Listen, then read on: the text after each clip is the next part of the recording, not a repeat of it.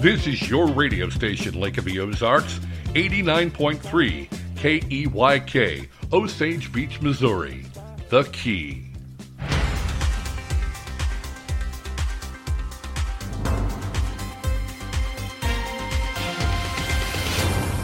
I'm Stacy Johnson, and this is your Lake Expo News Cut for Friday, March 18th.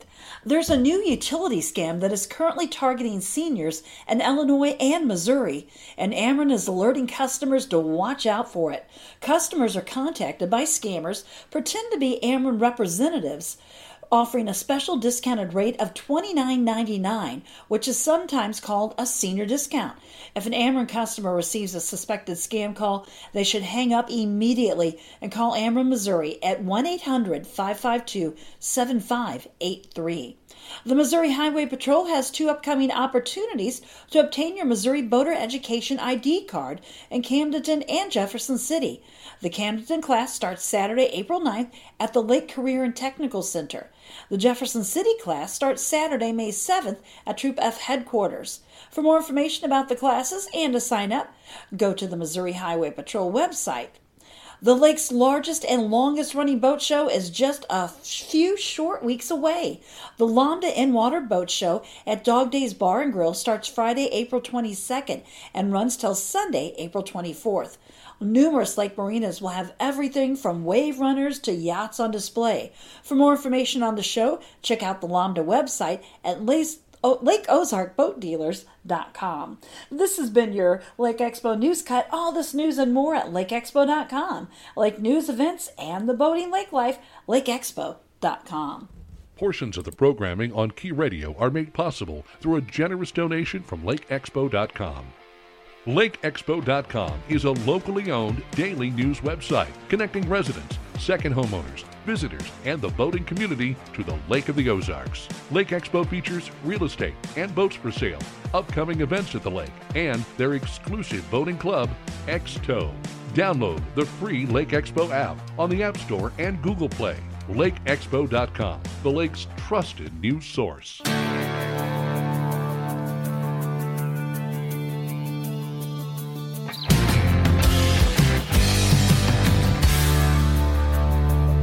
Chris Schneider with your Key Radio Lake TV sports update for this Friday. St. Louis Blues coming up short again last night at home to the Penguins, their second straight loss. That after winning 2 in a row. They'll be back at it tomorrow on the road in Columbus. NASCAR boys will be in Atlanta this weekend. Chase Briscoe scored his first Cup win at Phoenix last week. He is the 200th winner in the Premier Series history. College basketball, it's day 2 of the big dance, the big NCAA tournament. 16 more games today after 16 yesterday. And this is Duke coach Mike Krzyzewski's last big dance. That's right, one of the greatest of all time. The season is over for the MSU Bears. They lost in the first round of the NIT tournament earlier this week, and the Mizzou Tigers didn't have a very good year. They finished 12-21, didn't make any postseason. As far as college baseball and softball goes, busy weekend for Mizzou and MSU. The Mizzou boys baseball team 12-2. They've got 3 games against 5th-ranked Vandy this weekend. That's on the road. Missouri State is 8-7, and they've got a 3-game series against Southeast Missouri this weekend. As for the ladies softball, Mizzou Lady Tigers are 18-6. They've got a bunch of games this weekend. The Mizzou Classic against Northwestern, Ball State, and Stanford. The Missouri State ladies are 8-12. They are busy this weekend against Illinois State. And the high school basketball Final Four state tournament continues today in Springfield with classes 4, 5, and 6. They will crown their state champions this weekend. Hey, you got to check out KB on TV. It's What's Burning with Kevin KB Burns. You can see it at 7, 5, and 11 every day. In fact, Lake TV brings you 5 local lake area shows. You don't want to miss it. You can see Lake TV on Como Channel 90. Also free on Roku. Just do a search for Lake TV. And streaming live 24/7 at mylaketv.com.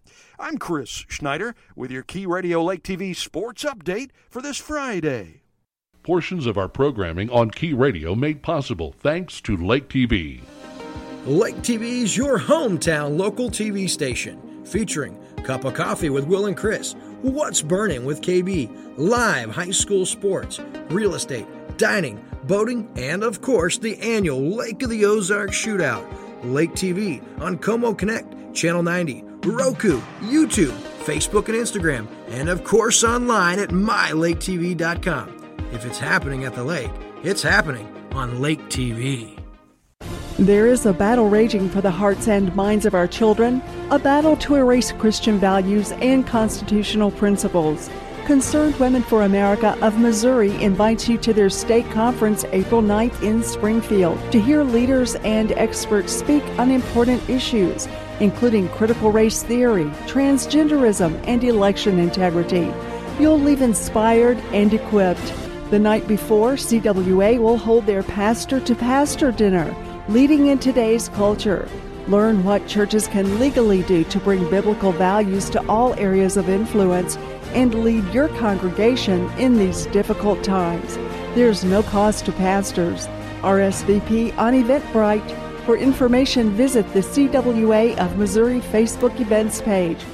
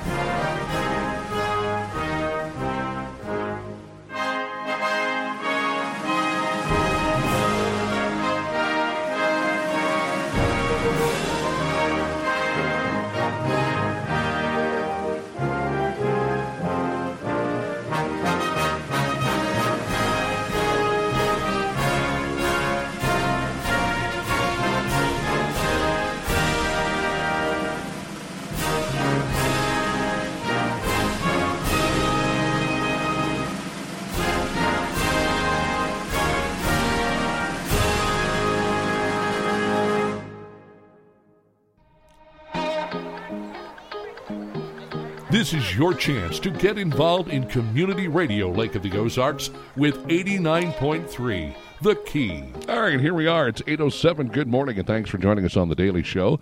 Another great program lined up for you, and I've got some really exciting news, something that we are excited about here at Key Radio, and I will share that with you here in just a little bit. Right now, a lot of folks are kind of concerned about the weather and what it's going to be doing, so let's get right to it. Here in beautiful downtown Osage Beach at the world headquarters of SRG Financial Advisors, we're at about 55 degrees.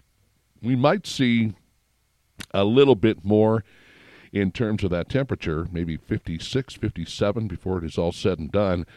We will kind of hit the mark, plateau, if you will, right around noon, 1 o'clock, and then the cold front moves in and really starts to knock those temperatures down.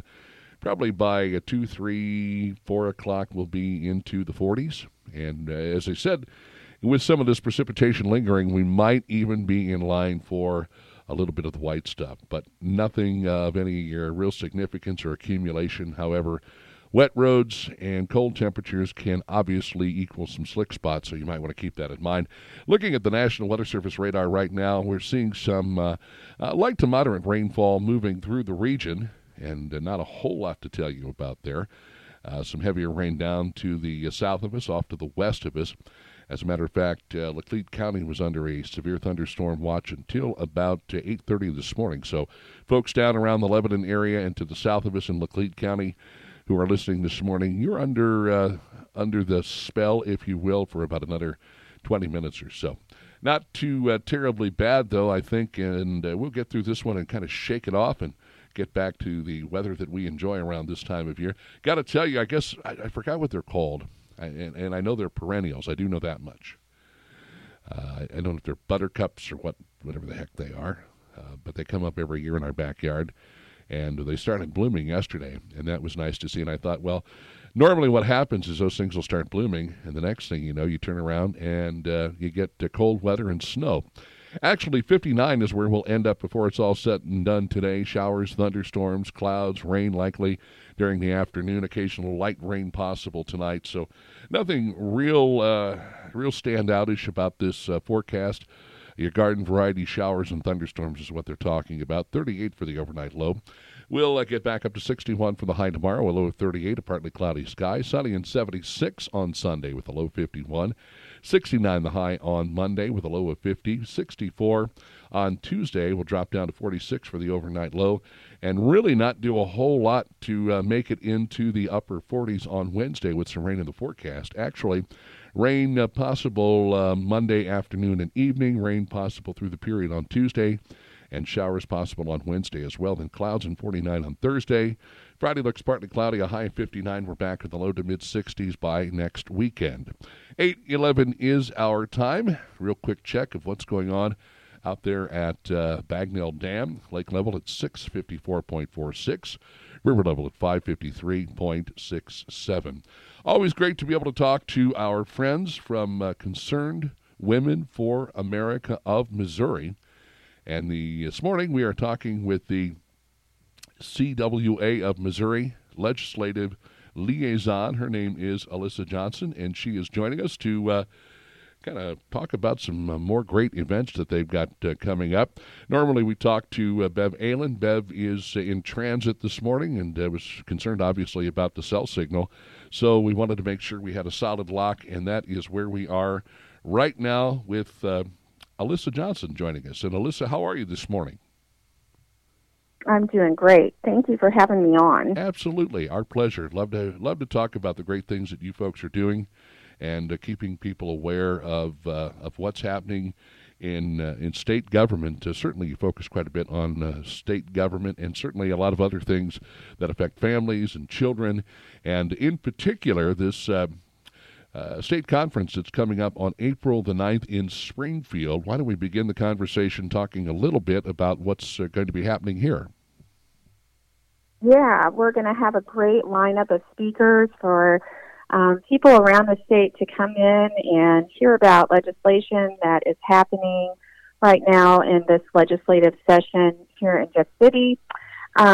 We have also a keynote speaker who is a constitutional attorney. He's our chief counsel at Concerned Women for America, our national office. His name is Mario Diaz, and he's going to provide us with some insight to the Supreme Court case on the pro-life case that Dobbs versus Jackson that happened, and we're waiting on the outcome of that, the decision. And so I don't think that's the only thing he'll talk about, but it is some important insider information on that. Concerned Women has been really involved with that case. We wrote an amicus brief for Jackson versus Dobbs, or Dobbs versus Jackson, and that is just something that I think it means friend of the court. It's where different organizations can write to the Supreme Court justices, give their opinions on the case and why they think that the Supreme Court justice should support or vote against the particular case that's before them at the time. And we did submit an amicus brief, and he may talk a little bit about that too.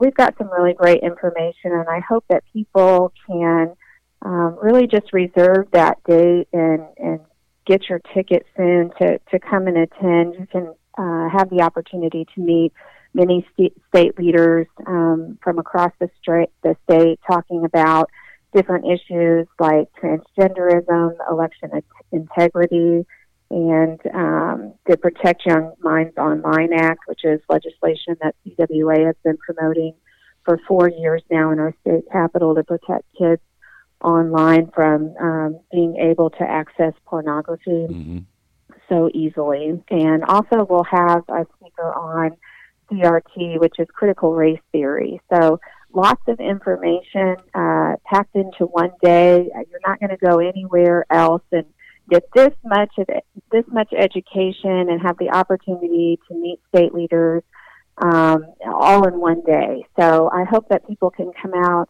support our organization and get more involved in what's going on in our state government, because we have some really important legislation right now that's being sponsored, and I really truly believe that especially Christians need to be aware of what's going on, make their voices known in our government, and be an active participant in what decisions are being made at the government level.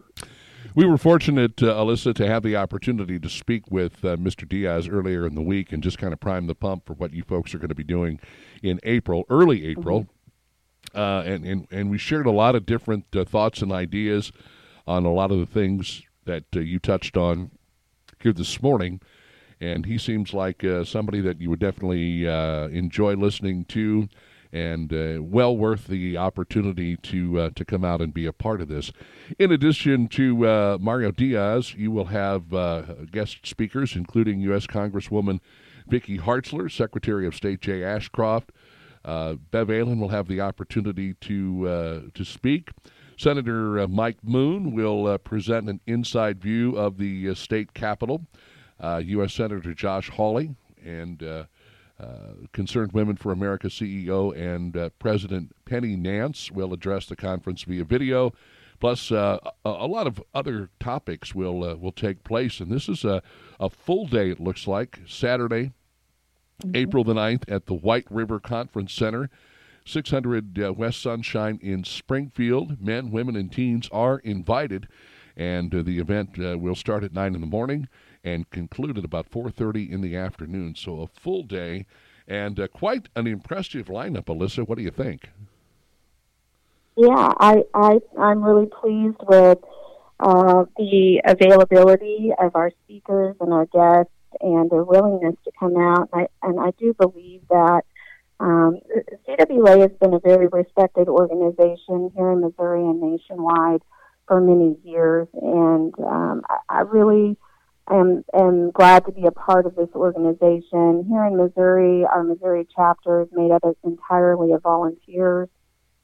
These legislators and office holders, they understand that those women who are involved in CWA, they're doing this as a true desire to advocate for right principles in government. And I think that that's very respected. We don't get paid to go up to the Capitol during session every week to talk with them, to observe what's going on, and to educate our communities statewide. And so their willingness to help us really speaks volumes about their understanding of our purpose in the state, and that's really just to connect communities to the legislature and the goings-on in government so that we as citizens can be more a part of that process. So I really appreciate all of the speakers that are coming out. U.S. Congresswoman Vicky Hartzler is actually a member of Concerned Women for America. A lot of people may not realize that. And so, we don't just have members, regular people like me, but we also have leaders in our state that have been involved in Concerned Women for America for many years. And the reason is because the work that we do, we all feel is very important. And if we're going to affect our government in a positive way, we have to actually be involved. And CWA provides that opportunity to people. Well, I think you've got a very impressive lineup. As I said, you're looking at people like Jay Ashcroft, also Josh Hawley, Vicky Hartzler, as you had mentioned as well. But prior to this event on Saturday the 9th, you also have the Pastor-to-Pastor Dinner, which is going to be on Friday, April the 8th, and that gets underway at 6:30 at Uncle Buck's Auditorium on South Campbell in Springfield. No cost for pastors and their spouses.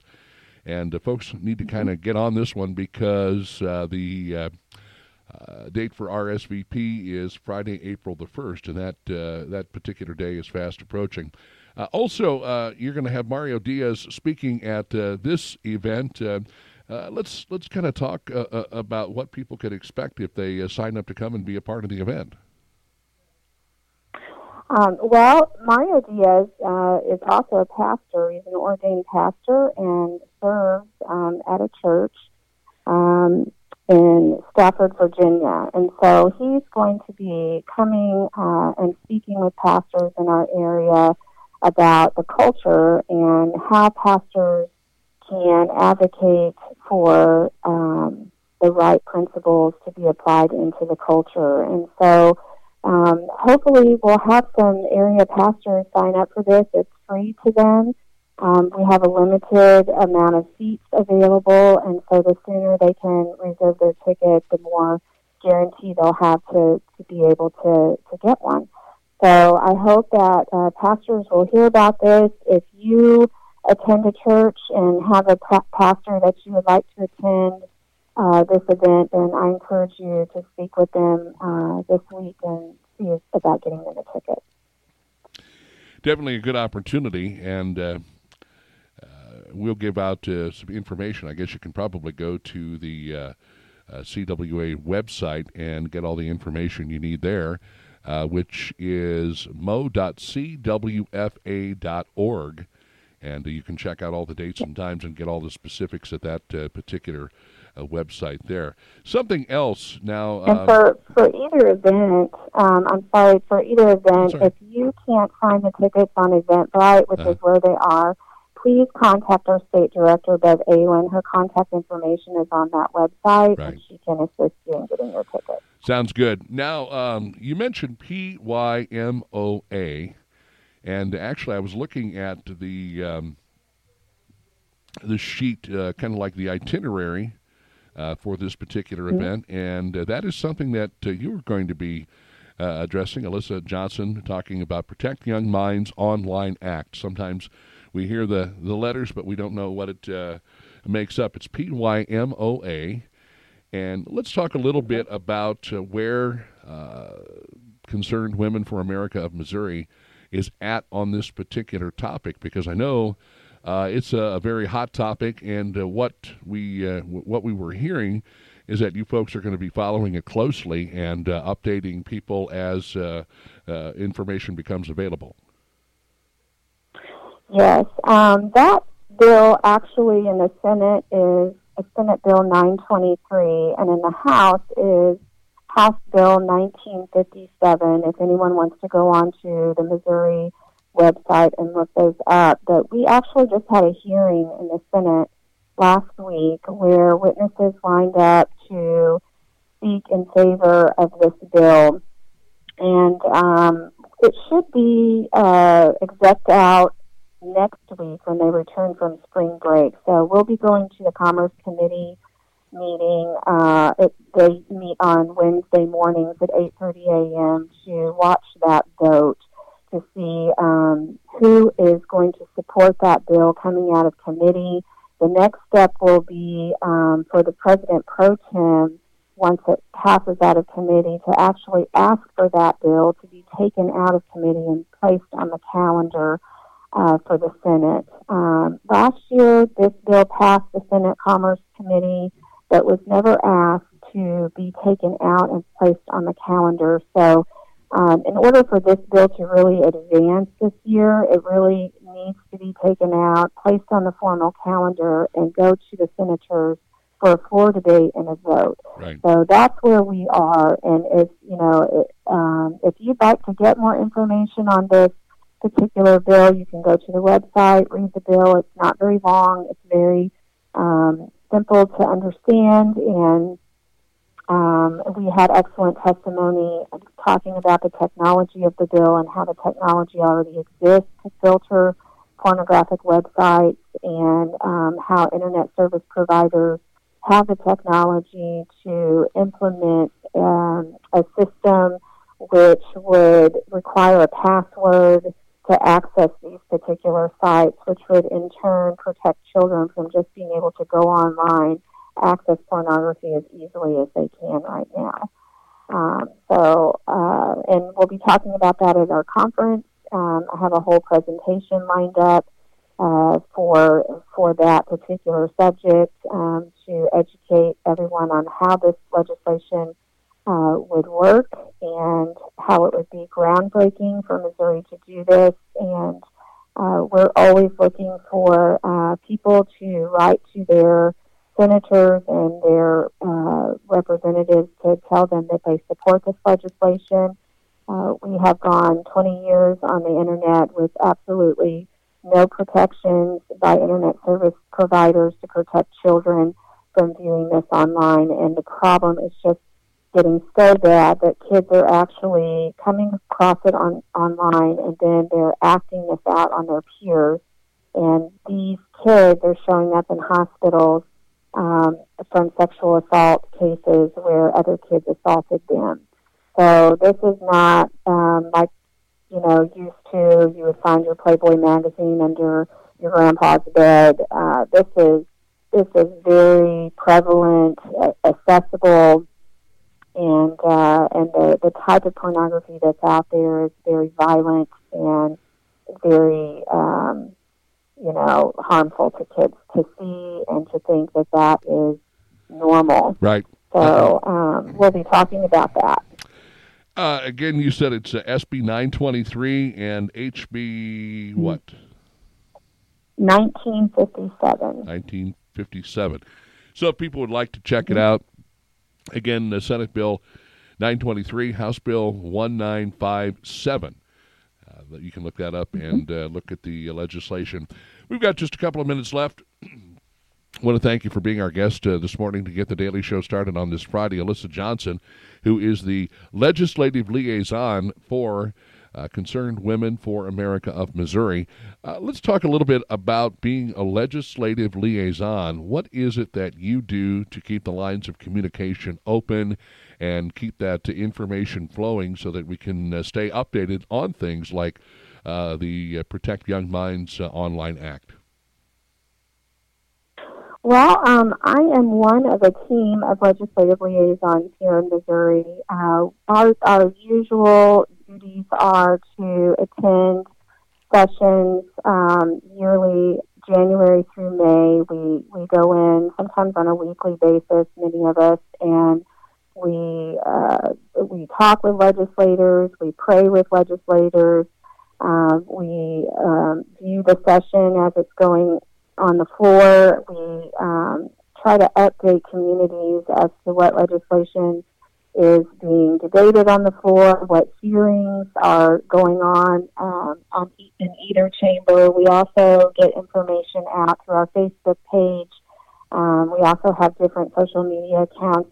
Instagram is another one where we let people know about rallies that are going on at the state capitol and try to give people opportunities to engage with our office holders to let them know how they feel about particular legislation.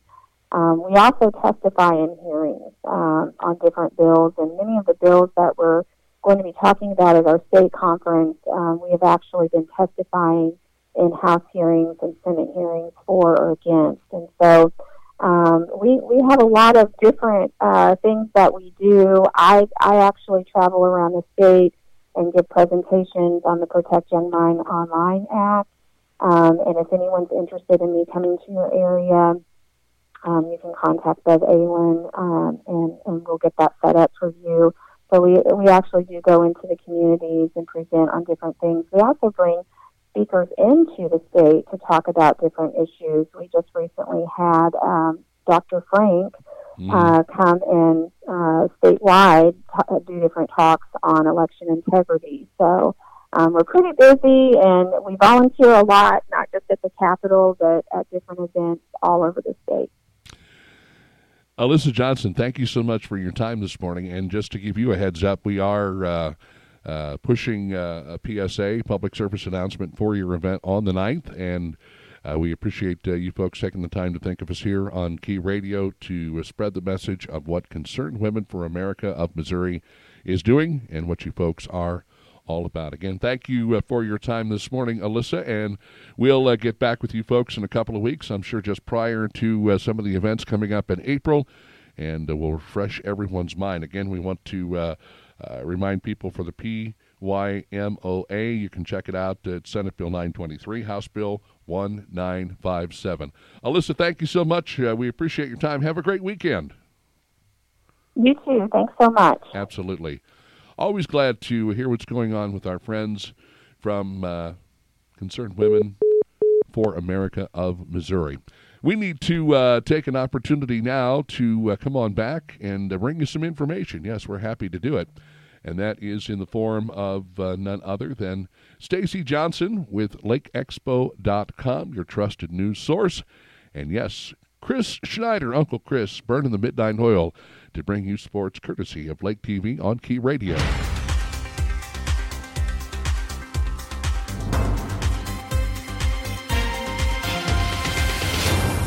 I'm Alissa Johnson, and this is your Lake Expo News Cut for Friday, March 18th. There's a new utility scam that is currently targeting seniors in Illinois and Missouri, and Ameren is alerting customers to watch out for it. Customers are contacted by scammers, pretend to be Ameren representatives, offering a special discounted rate of $29.99, which is sometimes called a senior discount. If an Ameren customer receives a suspected scam call, they should hang up immediately and call Ameren, Missouri at 1-800-552-7583. The Missouri Highway Patrol has 2 upcoming opportunities to obtain your Missouri Voter Education ID card in Camden and Jefferson City. The Camden class starts Saturday, April 9th at the Lake Career and Technical Center. The Jefferson City class starts Saturday, May 7th at Troop F headquarters. For more information about the classes and to sign up, go to the Missouri Highway Patrol website. The lake's largest and longest running boat show is just a few short weeks away.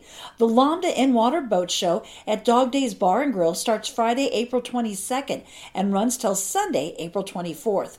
Numerous lake marinas will have everything from wave runners to yachts on display. For more information on the show, check out the Lambda website at LakeOzarkBoatDealers.com. This has been your Lake Expo News Cut. All this news and more at LakeExpo.com. Lake news, events, and the boating lake life, LakeExpo.com. Programming on Key Radio made possible in part by Skelton Key and Lock.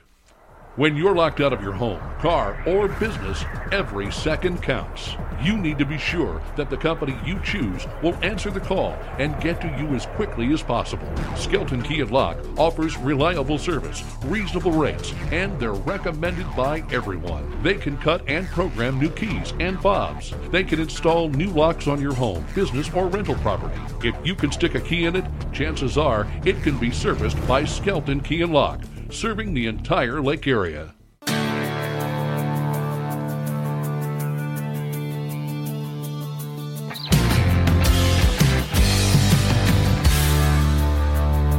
I'm Chris Schneider with your Key Radio Lake TV sports update for this Friday.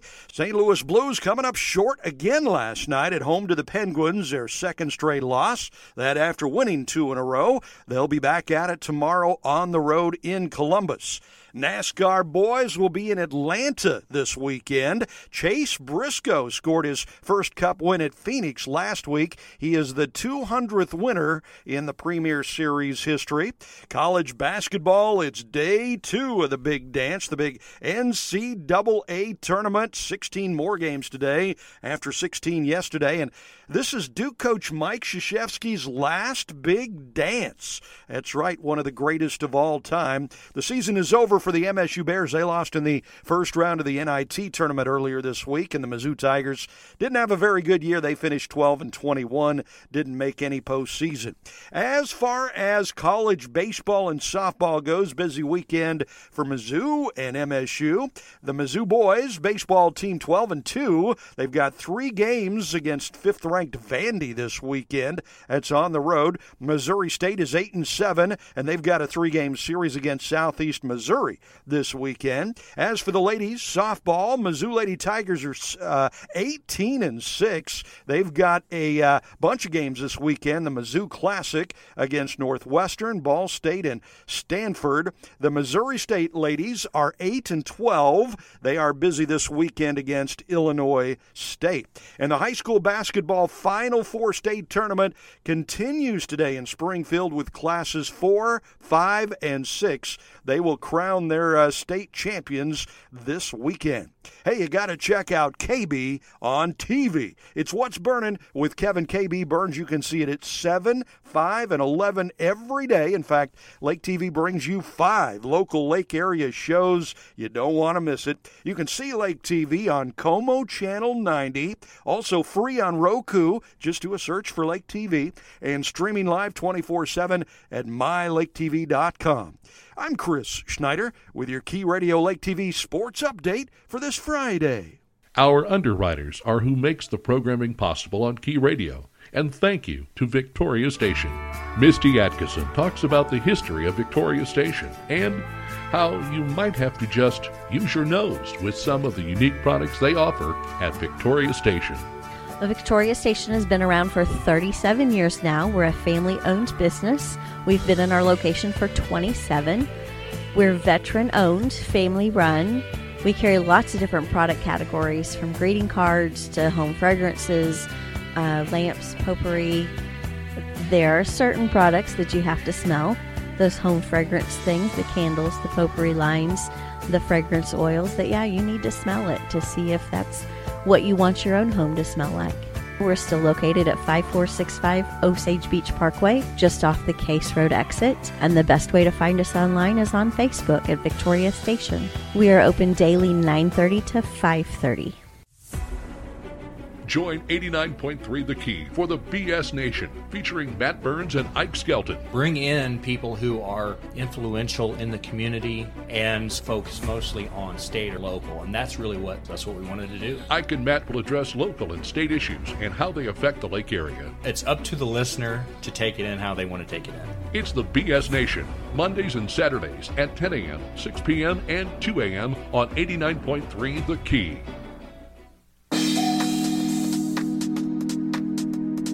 This is your chance to get involved in community radio Lake of the Ozarks with 89.3 The Key. 8:37, and we welcome you back into the fray we call The Daily Show here on Key Radio. It's great to have you with us as we get ready for another busy weekend at the Lake of the Ozarks. We had Mindy Sales in yesterday, our director of community events. And she was telling us, don't forget about the chili cook-off going on out at the Forget-Me-Not Horse Rescue and Sanctuary. And that gets underway tomorrow night over there off of A Road. They're going to have some different types of chilies, and you can have some fun and meet the folks and see the new beautiful, beautiful, beautiful facility that they've got going on over there. Stephanie Beeman, if you're listening, I took the 3 1-pound bags of espresso home to my wife yesterday.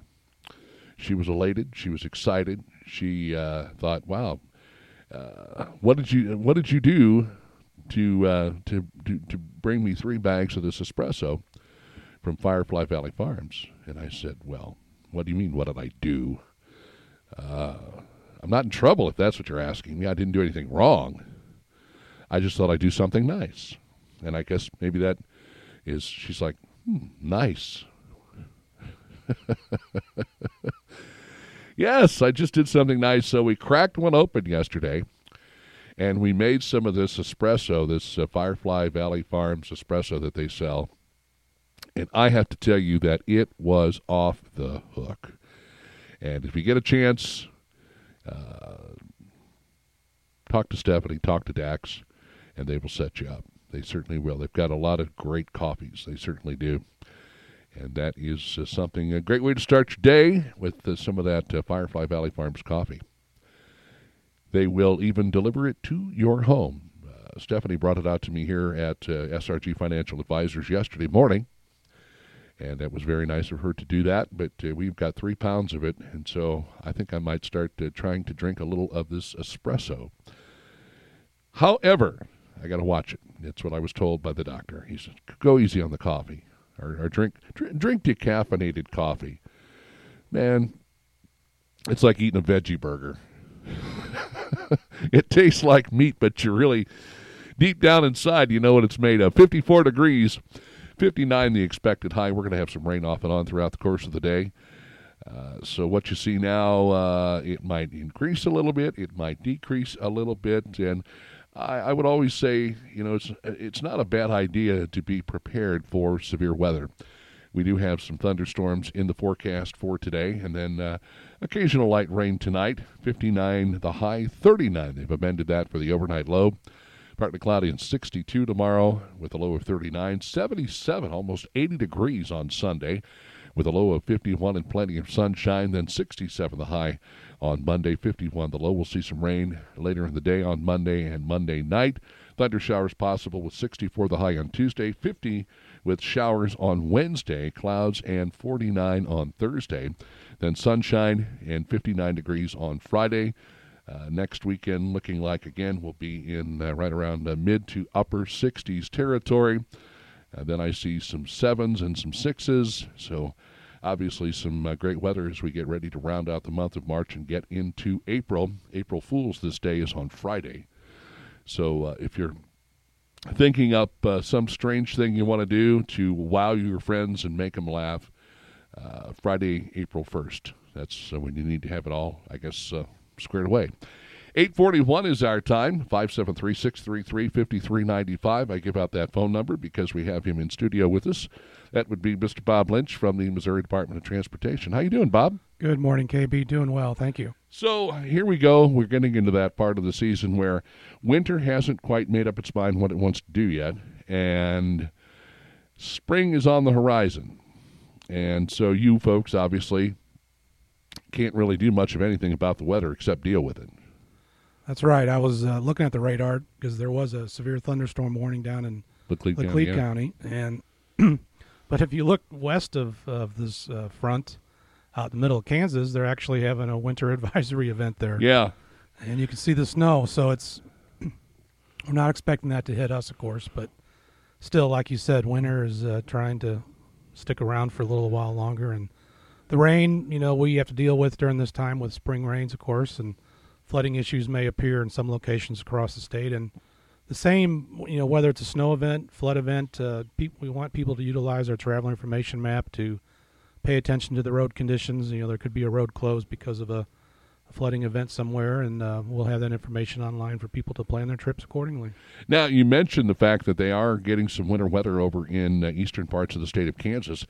That is that cold front that is going to eventually find its way here into the state of Missouri and make its way into the Tri-County region. In particular, we'll start to see things maybe taper off a little after noon, 1 o'clock, and temperatures that were in the upper 50s are going to drop into the 40s and eventually hover right around 39, 40 degrees for an overnight low. So, again, just smart to kind of keep an eye on things as to what's going on. Sometimes you'll encounter some slick spots, but if you're headed west into Kansas, maybe in northwest Missouri, into portions of southwestern Iowa, southeastern Nebraska, they are getting a little bit of winter weather. So just be careful if that's what you have on your agenda as far as travel plans. When do you folks officially put the plows away, or do you ever put them away, per se?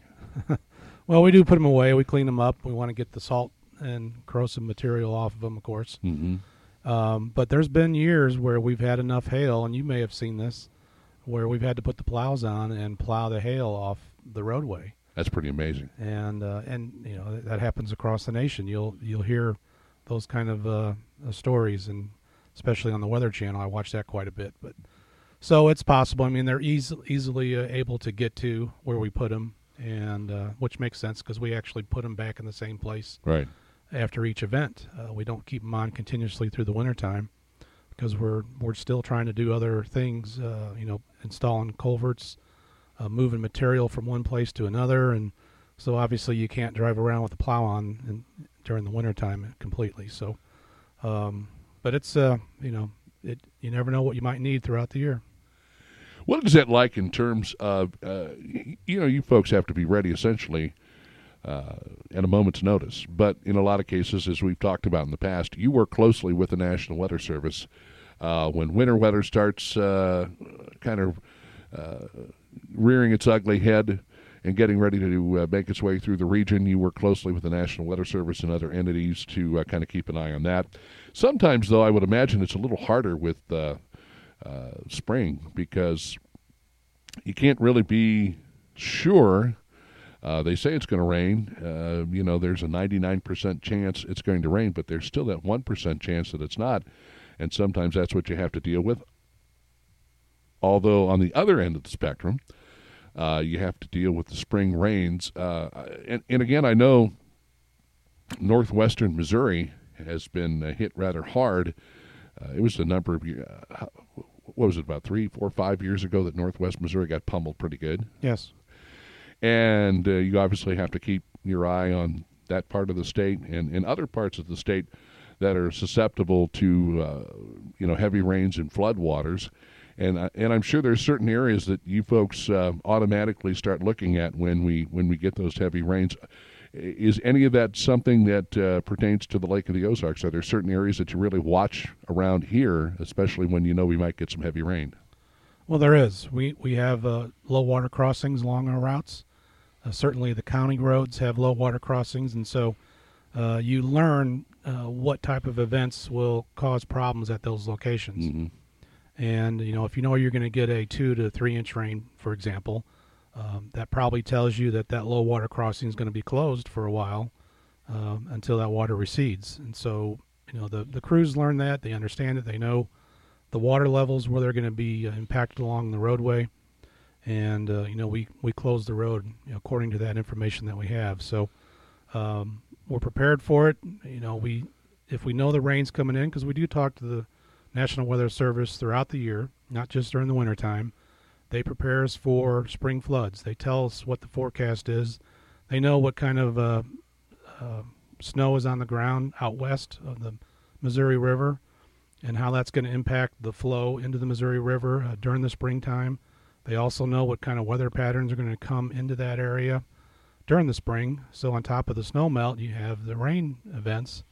And they can predict what's going to happen along the Missouri River. And, of course, once you figure that part out, then it translates down to the smaller rivers and creeks that flow into the Missouri. So all those things are determined. And this year they're saying, there wasn't much snow out west and probably not going to see any major flooding at this time. And that's good news. You're still going to have minor flooding. But you're not going to let your guard down. We never do. And you're still going to have, those heavy one-time heavy rain impacts that's going to cause flash flooding, completely different thing. And you have to be prepared for that as well. So, and you got tornadoes in there and just all kinds of weather throughout the year that we learn about, we prepare for, we understand where the impacts are going to be across the state, and then get prepared for that response. Right. It's interesting, though, here at the Lake of the Ozarks, we prepare for spring by doing what they call the winter drawdown. Is there anything that MoDot does to try and prepare for spring weather in terms of some of these areas that are susceptible to flooding? Is there anything that you can do to try and maybe ease the pain if it does get out of control? Try to do anything that you possibly can to keep the roads passable in terms of, we mentioned low water crossings. And so earlier in the week, I went out and shot a feature with Lake TV, and we were back over around the Max Creek area where they've got a lot of low water crossings. And so there was a little bit of water going over them, nothing substantial, nothing that would have taken us off the road. But are there things that MoDot does to try to set the table for the upcoming spring weather? Well, we do. First, that elevation of that low water crossing, isn't going to change unless you take it out and put in a new bridge and something along those lines. But you deal with the fact that it's there, and a certain amount of rain is going to cause it to be closed. What you want to do is you want to try to protect it, though. Even though the water goes over the top of it, try to do something that'll keep it there when the water recedes, and you don't have to come in and make any major repairs. So we try to armor the area, we call it, with maybe potentially bigger rock, whatever the solution may be. And that's really what we try to learn with the different events that we have. Some events are going to take things out. We try to understand why the bridges were taken out or the low water crossings were taken out. and then come back with a solution. And we work with SEMA and FEMA in those situations where you have those major events that cause problems, and we want a solution that's going to help keep those things in place, for future events. So we learned about that. They call it resiliency, and certainly Northwest Missouri is trying to come up with solutions up there with the events they had that will help keep that infrastructure in place even when there is high water. Now, MoDOT has the responsibility of taking care of the roads, but I would imagine if you're up there and you're looking around and you see some issues that could potentially be taken care of ahead of time to make the roads a little less susceptible to any damage from floodwaters. You talk to FEMA, you talk to SEMA, but do you encourage certain counties or maybe certain parts of the state to really take a more proactive approach, because it costs money to repair roads. It costs money, obviously, to deal with issues when flooding occurs. So you want to lessen the blow. You work closely with those folks up there to just try and give them some idea of what could potentially happen if they put some preventative measures in place. Sure. You have a lot of levee districts along the Missouri River, and certainly when the levees are taken out with the high water events, that's when you start to see problems, beyond that area, certainly on the infrastructure, people's homes, so forth and so on. So, you come up with a solution for those levee districts to figure out, put the levee back in. Right. And do you build it higher? Don't know, because if you build it higher, then that's going to direct the water somewhere else. And so are you going to be impacting a different community trying to protect another one? And, MoDOT doesn't really get in the middle of all the levee districts as far as trying to come up with a solution. We understand they're there, and what we want to know what their plans are to fix it so that we can respond to what may occur along the roadways in that area. So it's a challenge to manage Mother Nature, certainly along the river, and we'll provide any resources that we can. I would imagine, like anything else, as soon as you think you've got it all taken care of, then something pops up somewhere else, and you can't be everywhere 24/7, 365. So sometimes you get that occasional surprise where maybe there's a piece of state roadway that needs to be addressed or taken care of. I know sometimes in the summer, and I remember this years ago, I guess it was Highway 40, they had an issue where it got so warm and the condition of the road was in such a state that Highway 40 actually buckled at one point. I don't necessarily know that that's something that happens as often. It could still possibly happen, but the point I guess I'm trying to get at here is when it comes to the actual funding. Now, you folks get X amount of dollars, and we've talked about it every year to do the job. And so how do you look at some issues with roads? Do you wait for federal money to come in if it's considered a disaster area? If the president were to issue a declaration of disaster, do you wait for FEMA? Do you wait for SEMA? Certainly the people that need to utilize the roadways don't have time to wait. Yes, no, we respond immediately. We don't wait for money.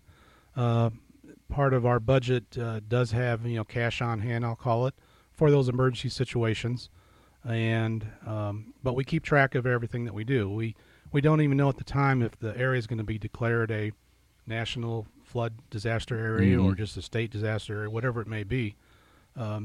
We kind of guess that it's probably going to be at some point be declared. Right. So we create a certain job number and code time according to that event, to that specific number. So we have all the information if indeed we can receive reimbursement from the Fed. So, but our response is immediately not to wait for funding. And, we set our budget up, like I said, to prepare for those unknown events. Right.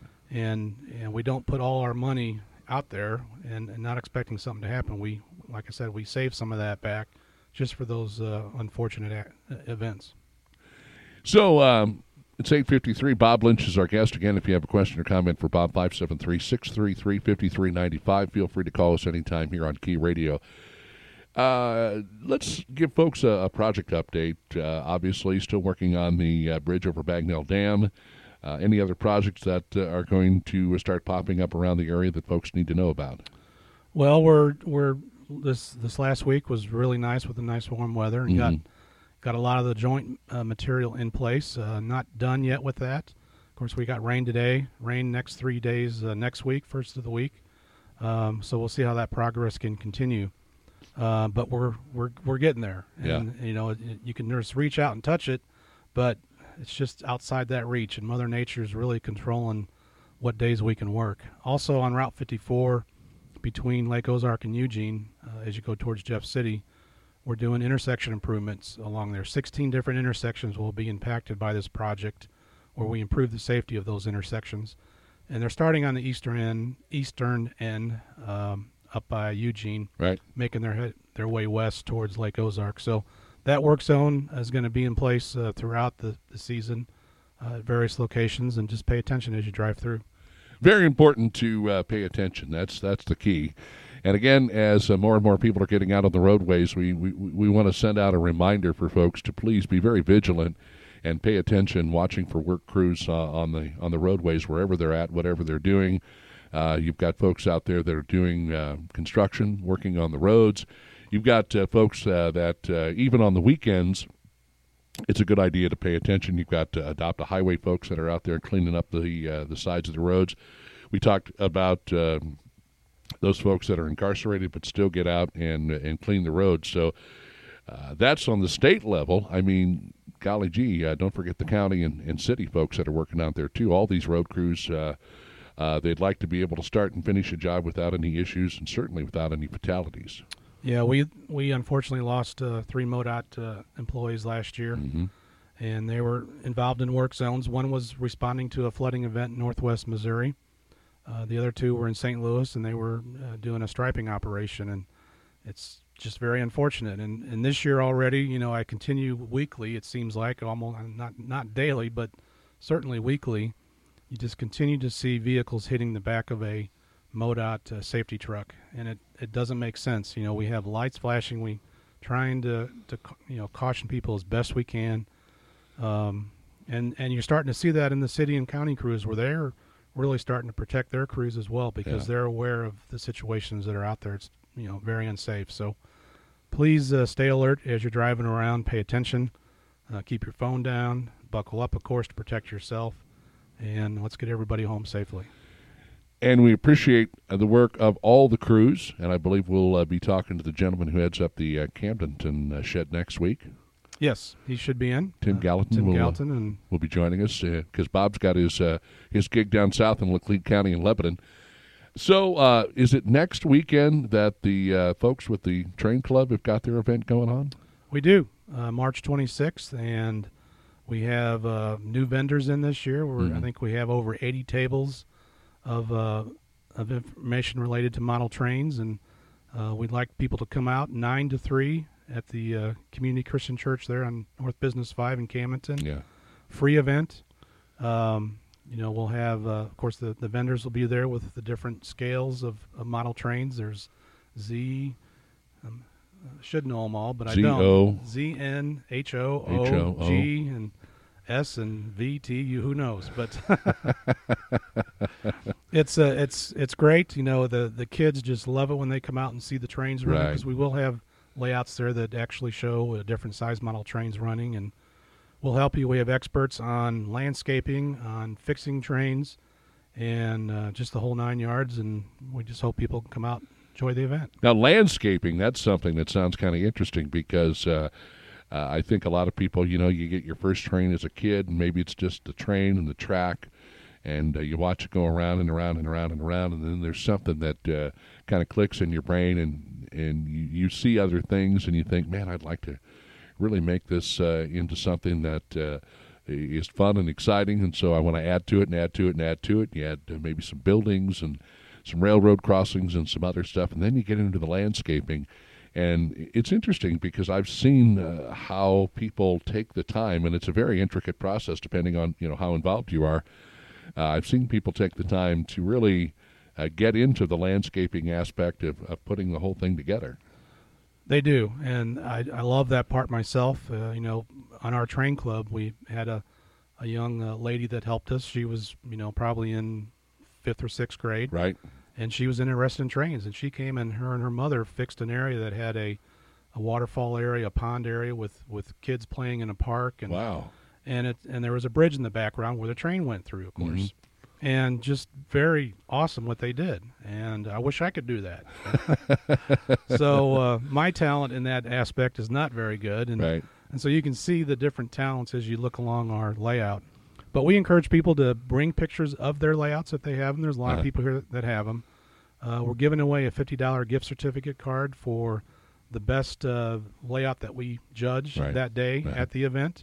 So you can bring your pictures during the event itself, and we'll judge them then. Or you can take your pictures to the Family Train Center in Camden, and then on that Saturday, we'll still the train club will review those and provide that gift certificate to the lucky winner. And that's next to the Verizon store off of East 54 in Camden, correct? Yes, the Family Train Center is. Family Train Center. That's where our layout is at, too. The train center's gracious enough to allow us to have our layout inside there, so come take a look at it and see what we got.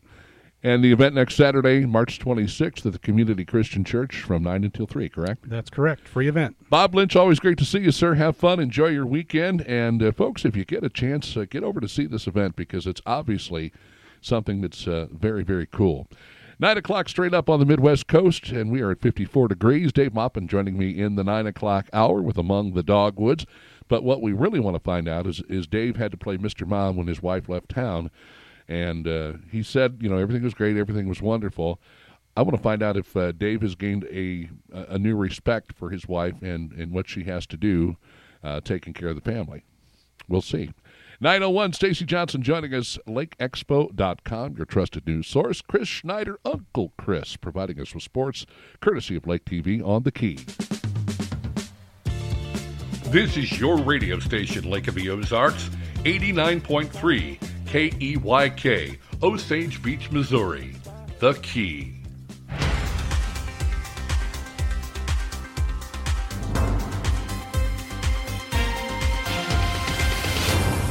I'm Stacey Johnson, and this is your Lake Expo News Cut for Friday, March 18th. There's a new utility scam that is currently targeting seniors in Illinois and Missouri, and Ameren is alerting customers to watch out for it. Customers are contacted by scammers, pretend to be Ameren representatives, offering a special discounted rate of $29.99, which is sometimes called a senior discount. If an Ameren customer receives a suspected scam call, they should hang up immediately and call Ameren, Missouri at 1-800-552-7583. The Missouri Highway Patrol has 2 upcoming opportunities to obtain your Missouri Voter Education ID card in Camden and Jefferson City. The Camden class starts Saturday, April 9th at the Lake Career and Technical Center. The Jefferson City class starts Saturday, May 7th at Troop F headquarters. For more information about the classes and to sign up, go to the Missouri Highway Patrol website. The lake's largest and longest running boat show is just a few short weeks away.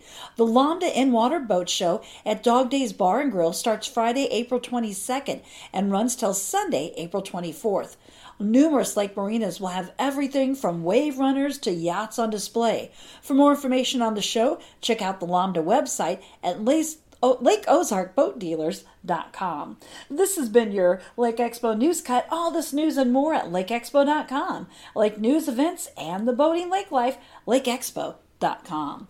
Portions of the programming on Key Radio are made possible through a generous donation from LakeExpo.com.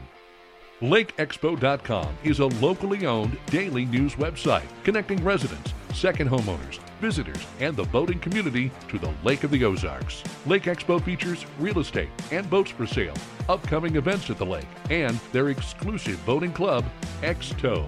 Download the free Lake Expo app on the App Store and Google Play. LakeExpo.com, the lake's trusted news source.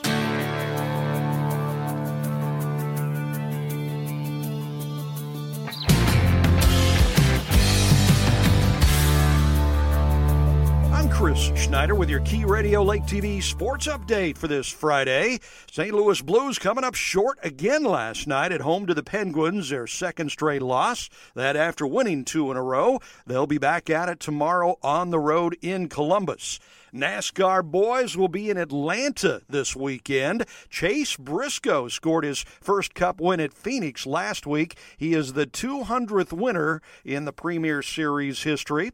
College basketball, it's day 2 of the big dance, the big NCAA tournament. 16 more games today after 16 yesterday. And this is Duke coach Mike Krzyzewski's last big dance. That's right, one of the greatest of all time. The season is over for the MSU Bears. They lost in the first round of the NIT tournament earlier this week, and the Mizzou Tigers didn't have a very good year. They finished 12-21, didn't make any postseason.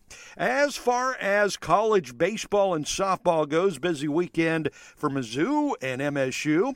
The Mizzou boys baseball team 12-2. They've got 3 games against 5th-ranked Vandy this weekend. That's on the road. Missouri State is 8-7, and they've got a 3-game series against Southeast Missouri this weekend. As for the ladies softball, Mizzou Lady Tigers are 18-6. They've got a bunch of games this weekend. The Mizzou Classic against Northwestern, Ball State, and Stanford. The Missouri State ladies are 8-12. They are busy this weekend against Illinois State. And the high school basketball Final Four state tournament continues today in Springfield with classes 4, 5, and 6. They will crown their state champions this weekend. Hey, you got to check out KB on TV. It's What's Burning with Kevin KB Burns. You can see it at 7, 5, and 11 every day. In fact, Lake TV brings you 5 local lake area shows. You don't want to miss it. You can see Lake TV on Como Channel 90. Also free on Roku. Just do a search for Lake TV. And streaming live 24/7 at mylaketv.com.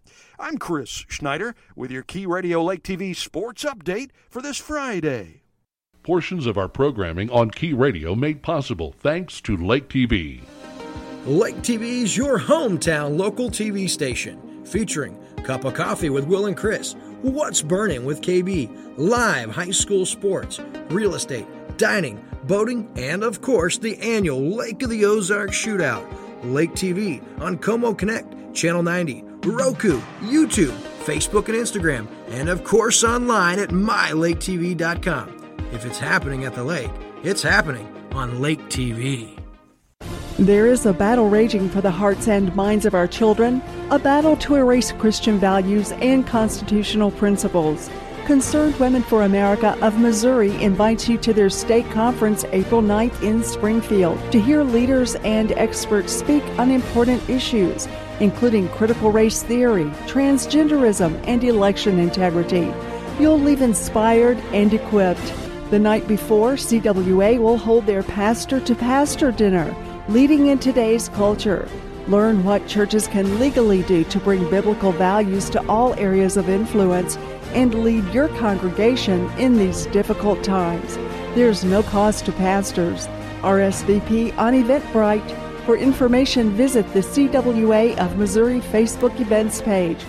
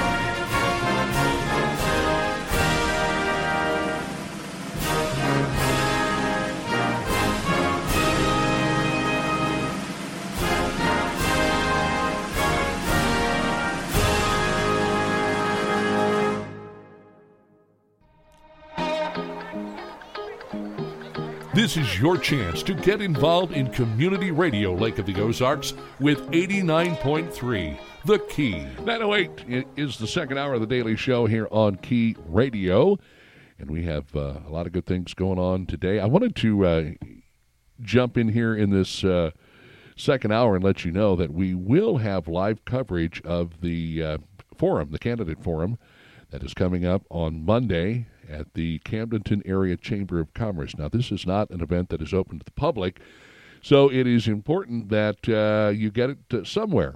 And so our good friends at Lake TV are going to have video and audio. We're going to run it over on lakeexpo.com. And also, the good folks here with Lake TV have been working with me to make sure that we can get the signal and the audio out to you. So if you cannot be there, and you will not be there since it is not open to the public, you can listen to it to wherever you're at on Key Radio, 89.3, keyradio.live, and or the free apps that we have for Android and iPhones. And so all you do there is go to, the Google Store for Android and or the App Store for iPhone. Type in Key Radio, K-E-Y-K, download the free app, and join us. Things get underway at about 4:30. That's right. It's going to be an early event because they've got 3 different groups they're going to be talking to. I think a couple of positions for aldermen in Camdenton, mayor for the city of Osage Beach, and, of course, one that everybody's going to be watching closely or listening to closely and watching closely, the candidates that are running for school board for the Camdenton School District. 9:10 is our time. Where are we at? Well, we are at about 54 degrees, 59 the expected high, 39 the overnight low. Showers and thunderstorms are still possible, but then some clouds and occasional rain tonight. 61 the high tomorrow, low 38 with a partly cloudy sky. Sunny and 76 on Sunday with a low of 51, 68 with some rain in the afternoon and evening on Monday with a low of 50. Thunder showers possible on Tuesday, high 65, low 46. Showers still a possibility on Wednesday with a high of 49, a low of 36. 49 the expected high on Thursday, a low of 36. And then on Friday, 59 the high, the low of 38. So you'll get some days next week where maybe you didn't get to whip out all of the comfort food recipes. Maybe you made some soup or some chili or some chicken and dumplings or something along those lines. But you'll get some time next week to maybe get that last gasp in, as they say, of comfort food during cold weather. 9:11 is our time. Well, we've got a great hour, of course, coming your way now with the one, the only, Diamond Dave Maupin. Yeah, glad to be here. Glad to have you here, sir. And before we start talking about what's been going on in county government, you had mentioned that you were kind of playing the role of Mr. Mom there, and then your wife finally got back, and I noticed you're here. You don't have any bumps. You don't have any bruises. The question that most of us want to know is, have you discovered a newfound appreciation for what your wife does? Well, especially since I'm pretty sure she's listening, yes, I have. No, you're not supposed to do it like that. I know, that's the wrong way to say it. Yeah, no, I definitely, I think especially the kids have appreciated their mom a lot. Right. Since, I always told Monica, I said, I could do what you do, but I just don't do it as well. No, that's very true. That's absolutely true. I get told all the time, because I told my wife, I said, if you don't feel like doing laundry, I can do laundry. And she kind of looks at me and has that uneasy feeling on her face. You can tell, it's oh, that's great, honey. Sure, when you want to do some laundry, you let me know. Yeah, that's called the man plan. Yeah, do one load of laundry and make sure you ruin every piece of clothing that went through, and you'll never have to do it again. Throw in a red item with the whites. That's right. There you go. Throw all the bras in the dryer. There you go. You're set. Oh, goodness. And did you take her out or do anything special for her when she got back? Well, okay, now you're going to get me in trouble here. We have not had time to do that yet. Okay. But, honey, that's going to happen. But right now we're just so busy with her catching up on everything and with my daughter. Catching up on everything? You mean things weren't, where she could just slip right back in and... Well, we did have the Roomba, and so I was running the Roomba all the time. And since she was in California, she appreciated it because she has a little app that tells her, she's like, that thing was like running all the time. So I knew you were trying to keep the house clean for me. But see, you knew that much. So you might just turn it on and it gets stuck in the corner and stays there. Yeah, I just let it run around in the garage for a while. What is your wife's name? Monica. Monica, I got to tell you, he's got somewhat of an uneasy feeling himself, that look on his face. But he's still here to tell us about what's going on with Among the Dogwoods, and that's the important part. We're just happy that the two of you, weren't weren't filing for divorce or anything like that after the fact when you got home and saw your house. Well, we've also been getting ready for this poetry national competition. This is true. They sent us a giant box of all this equipment because we're going to have to film in our house. We had to go out. We have to do all this B-roll footage. Yeah. So we have to go out and film my daughter at we filmed her at Jeff City at the state capitol. We got to film her out at Hahatonka. They put together like a video montage. And so we went to Jeff City. My wife wanted to take a bunch of shots. And my wife used to work in TV news. So she's really she knows how to set up the scenes and watch for the public, not interrupting the shot and all that stuff. So we went to the governor's mansion, and there was a great shot where I could have filmed my daughter, and they would have the state capitol in the background. Apparently, you're not allowed to walk out on the lawn at the governor's mansion. Oh. Because I'm like, it'll be fine. We'll just go out there. There's no signs. So it took about 5 seconds for a bunch of state troopers running out of the mansion to tell me apparently we're not supposed to be standing over there. Don't we pay for that, though? Yeah, and there were a ton of kids walking on the sidewalk. Yeah. I tried to tell the guy, this is the Poetry Out Loud Missouri State Champion. He didn't care. After a while, I'm like, okay, I get it. You don't care about anything I'm going to say. You just want me to get off the grass. Get off the grass. Wow. So we have been busy with that. So, I mean, I've got a lot of plans to do great stuff with Monica to welcome her home, but we have been running around trying to get everything organized. So. All right, sir. Well, we'll leave it at that.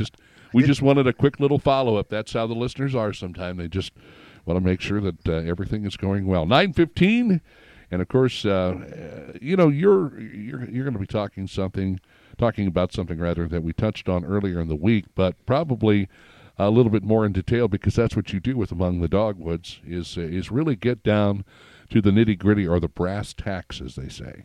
Yeah, and so it's basically a blog that I write about Camden County politics and specifically the Camden County Commission meetings.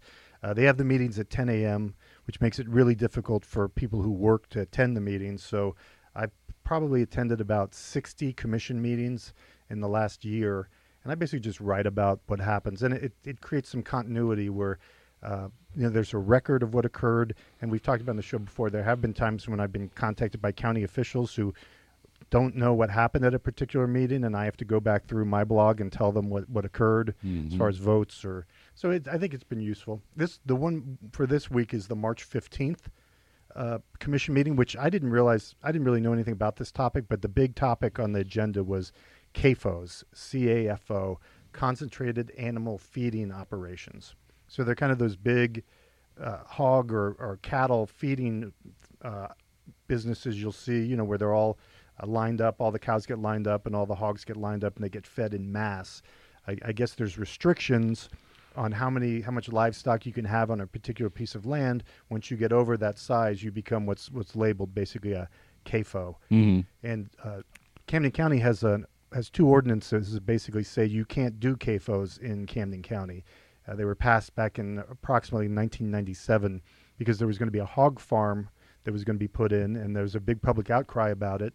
And so the commission at that time passed the ordinances basically saying you couldn't do that. You knew where they were going to put that, right? Was it going to be out on A Road? I think there was one that was going to be put out there on A Road.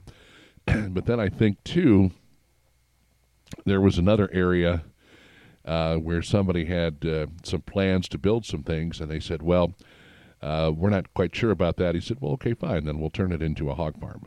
Oh, okay. It's like holding them hostage. It's a threat. So basically there was a law passed in 2019 in Missouri, State Bill 391, that says that you can't have county ordinances or regulations that restrict CAFOs or any kind of agricultural operations. So basically it meant that what the law stated was it was going to say that counties couldn't pass ordinances, weren't allowed to have ordinances that restricted CAFOs. The law's been in effect for at least 2 years, and there's been several counties that have been sued, I think by people that wanted to have a CAFO to get rid of their ordinances. So far, all the counties have lost in court, and it's in the Missouri Supreme Court right now being reviewed. I guess they're going to hear it and decide. So the interesting thing about it is, it's a law that's on the books that basically says that the two county ordinances are illegal and unenforceable. So someone could start up a CAFO now in Camden County, and there's not much the county could do about it. I mean, if the county tried to stop them, the county would be sued, and that'd be one more court case, and then would go up. There were a lot of people there for the meeting, everyone was universally in favor of CAFOs. Most were farmers talking about it. And, the commission seemed to agree with them as they were talking. The big issues are with the rising cost of farm acreage, the cost of equipment, and basically it's almost impossible right now for a new farmer, a young farmer, to decide to buy a farm and make enough profit to be able to make money off the farm. Sure. Because they can't have enough animals. They can't have enough livestock on the farm to have profit margins. So that they were saying the average age of a farmer in Missouri right now is like 56 years old. So there's almost no way, and it's very hard for them to even expand their operations. So there was a lot of, I don't want to say, I did say it was lip service in the article, but a lot of everyone was very sympathetic to it. Everyone agreed that this was a big problem. The family farm was an important part of this. Another thing was that to get designated as agri-ready in Missouri, you can't have any kind of ordinances that restrict CAFOs. And being agri-ready basically means that this is an area that's very pro-agriculture. It gives them a lot of benefits and creates jobs and can improve the agricultural economy. So when you're listening to all the discussion, it seemed like the commission was all for it. And so I guess Commissioner Williams said that he'd gotten calls from two people who were concerned. Basically the whole thing about the hog farming. They're worried about hog breeding, the feeding, and the smells. And they weren't addressing any particular operations, but they were just saying they were concerned that kind of thing could come into their area. The people who spoke about it basically said that since 1997, the technology for these operations has really improved to where there's a lot better regulation. They've got a lot better technology. So it's not like the hog feeding operation you would have seen in the 1990s, that now it's much more modern as far as nutrients and how they handle the waste disposal. So, people might have visions of how this was back in the day, but now it's not quite the same. So I think one of the things, especially if you've ever lived next to a hog farm, is, on those hot summer days, right, when things heat up and become very aromatic, it's an experience living next to a hog farm, or even if the hog farm is down the road several miles and the wind is blowing in your general direction. So yeah, the DNR rules basically now, or actually I think the rules established by the state bill are there has to be a buffer zone of 1.5 miles around a CAFO, and there's a public comment thing. Basically now it's all run and regulated by DNR and USDA. And they're basically, if they decide to apply for one, DNR has to go through a whole approval process with them, and there will be public comment. I guess everyone within 4.5 miles of the CAFO is then invited to come and provide public comment on the issue. Another thing I guess that they're concerned about is if you have any, let's say, creeks or streams running through your property. That's a big one, because if that ends up in the creek and the stream, how is it going to affect? You've got a lot of different factors here, and now more so than ever with this everybody has to be involved theory, you get into a situation, and we had this particular problem several years ago where there was a group that was trying to regulate streams and waterways here in the state of Missouri, and a lot of people got upset about it, but I think it makes sense to some degree that you have to watch the amount of solid waste that could be getting into a waterway and how it's going to affect things downstream. One gentleman got up and he had a lot of experience working, I think, for corporate cattle farms and livestock yards. And basically one of the things that he said was they're so heavily regulated by DNR and inspected that a lot of times just to get ahead of the curve, they'll do their own regulation and inspection to make sure they don't get in trouble. So the regulations are a lot stricter now. Basically, that was generally the tone that they were saying, the idea of these operations is some people just remember how they used to be as opposed to how they're actually being run now. Commissioner Gohagan said he was in favor of repealing the ordinance. Commissioner Hasty seemed really relieved that he wasn't going to have to vote on it because the idea was that the two district commissioners would decide. And Gohagan basically told Commissioner Williams, you have all the agricultural areas in your district, most of the rural areas. If you'll make a motion to repeal it, I'll vote for it. Right. And Commissioner Williams sat there for a bit and thought about it. And I thought for a second maybe he's going to do it. And then he said no, he wanted to table it to see if they could get more public input. Well, and I think that makes sense. That's maybe not a bad thing, but it's a matter of whether or not people remember that, they've tabled it, and when are you going to bring it back up to to the meeting for discussion. Well, they tabled it till Tuesday, 6:30 p.m., but then the agenda came out, and I saw that the commission meetings, they have an agenda for 10 a.m., so I don't know if they forgot about it. I'm sure they didn't forget about it, but maybe they're going to push that Tuesday 6:30 meeting. So that's one other interesting thing, too. They decided to actually have an evening meeting. Right. And we'll talk about this later on, but the last time that you and I spoke about public comment, I was interested to know if any of that has changed since the last time we spoke as to where they put the public comment, because a lot of people had a lot of different theories on why they do it the way they do it. But we'll talk about that here later on in the hour. Yeah, and for this meeting, they did it differently, where they did public comment before each thing, like before each agenda item, which was, again, that's not something they've ever done before. So this was, since you mentioned it, this was different about this meeting. So in the end, basically, they decided to table it to Tuesday at 6:30. We'll see if that meeting actually happens or if it gets rescheduled. I was shocked because this is the first time I've really seen them stress that they need public input. Skeptical people have said it's because nobody opposing the CAFOs actually had showed up. And that was one of the things that the people who were there had an issue with, where they're like, well, if these people had complaints or issues, they should have come to this meeting where they could actually talk about it, because basically it was universally for repealing the CAFO. And so it creates an interesting situation for the commission, because I'm just confused why they're waiting. They've been waiting to see if a law that would force them to repeal the ordinance would get through, while they're claiming that they're leaning towards repealing the ordinance. Right. So why would you wait then if you wanted to do it? Well, and the interesting thing about where we live is, you've got cities like Osage Beach and Camdenton and Lake Ozark and a lot of, cities that take up a lot of space, but surrounding most, if not all, of the Lake of the Ozarks is rural farmland. And you don't have to go that far to find it. And so I would imagine that that's something especially for counties that they have to figure out. Yeah, Camden County, as it's currently organized, is actually pretty good, because you can be in a really strict area that runs like Singapore, like I live, like in Four Seasons, has super strict rules about everything.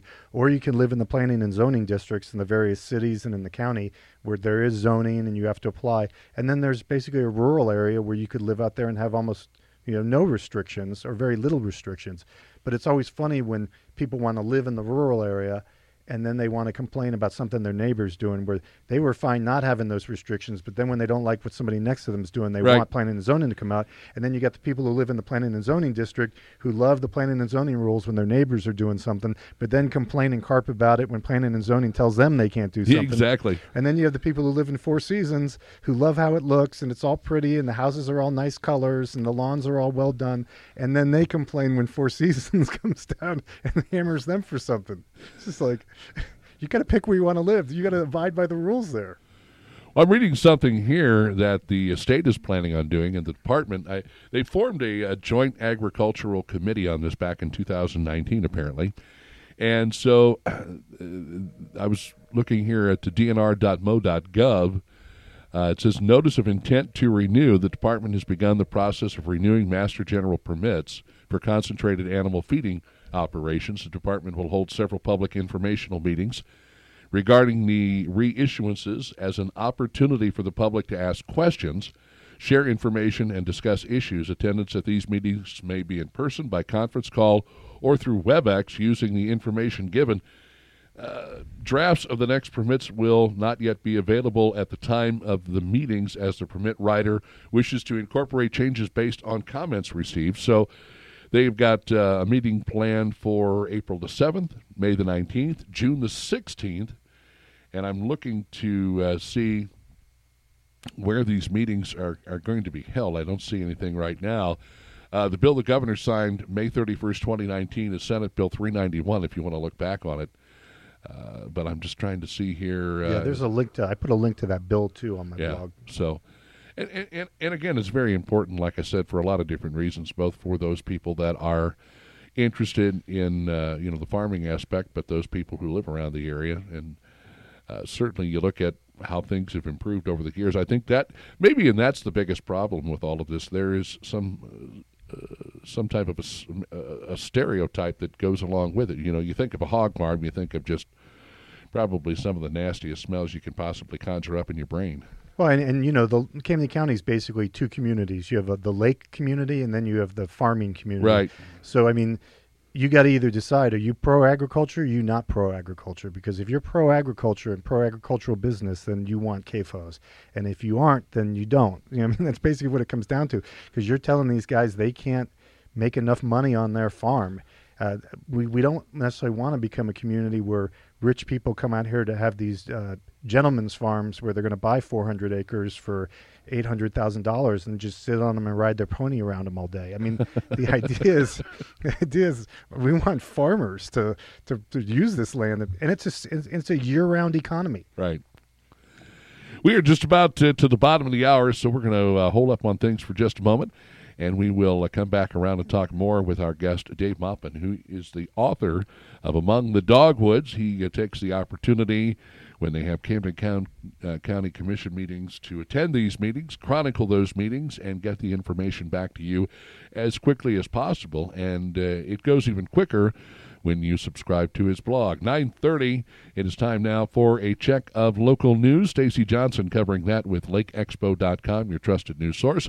And Uncle Chris Schneider, bringing us sports, courtesy of Lake TV on The Daily Show on Key Radio.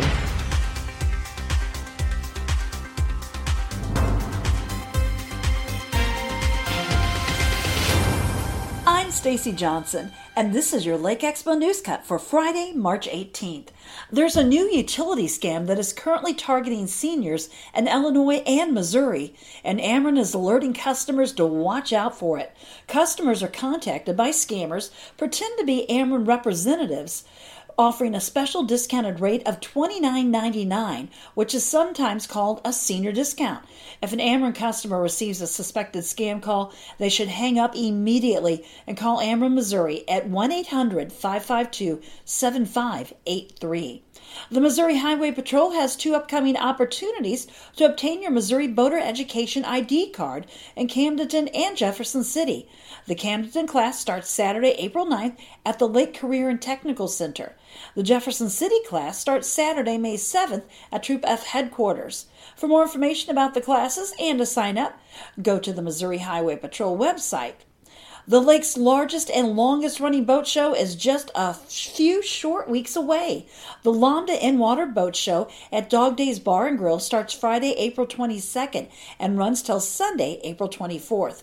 Numerous lake marinas will have everything from wave runners to yachts on display. For more information on the show, check out the Lambda website at LakeOzarkBoatDealers.com.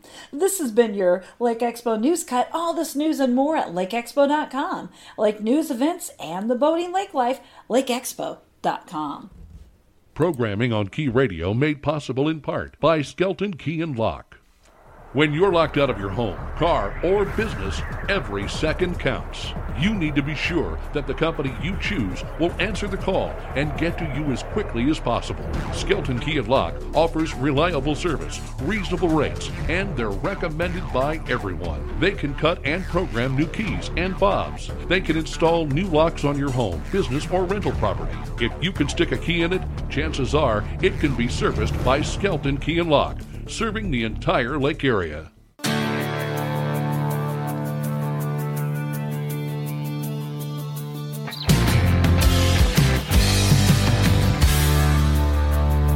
I'm Chris Schneider with your Key Radio Lake TV sports update for this Friday.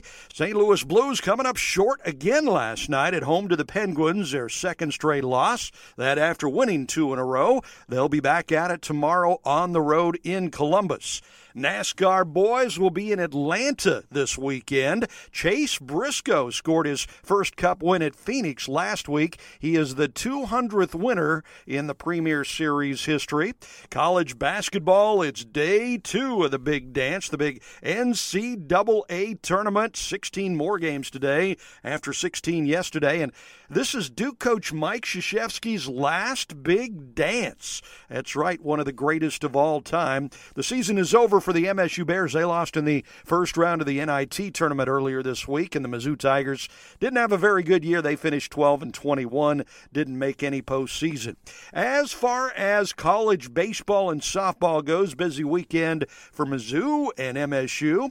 The Mizzou boys baseball team 12-2. They've got 3 games against 5th-ranked Vandy this weekend. That's on the road. Missouri State is 8-7, and they've got a 3-game series against Southeast Missouri this weekend. As for the ladies softball, Mizzou Lady Tigers are 18-6. They've got a bunch of games this weekend. The Mizzou Classic against Northwestern, Ball State, and Stanford. The Missouri State ladies are 8-12. They are busy this weekend against Illinois State.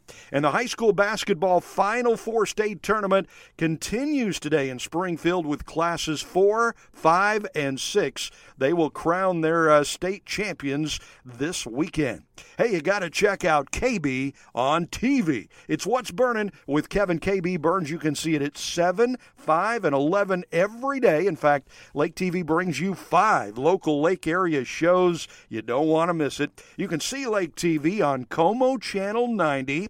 Also free on Roku. Just do a search for Lake TV. And streaming live 24/7 at mylaketv.com. I'm Chris Schneider with your Key Radio Lake TV sports update for this Friday. Our underwriters are who makes the programming possible on Key Radio. And thank you to Victoria Station. Misty Atkinson talks about the history of Victoria Station and how you might have to just use your nose with some of the unique products they offer at Victoria Station. The Victoria Station has been around for 37 years now. We're a family-owned business. We've been in our location for 27. We're veteran-owned, family-run.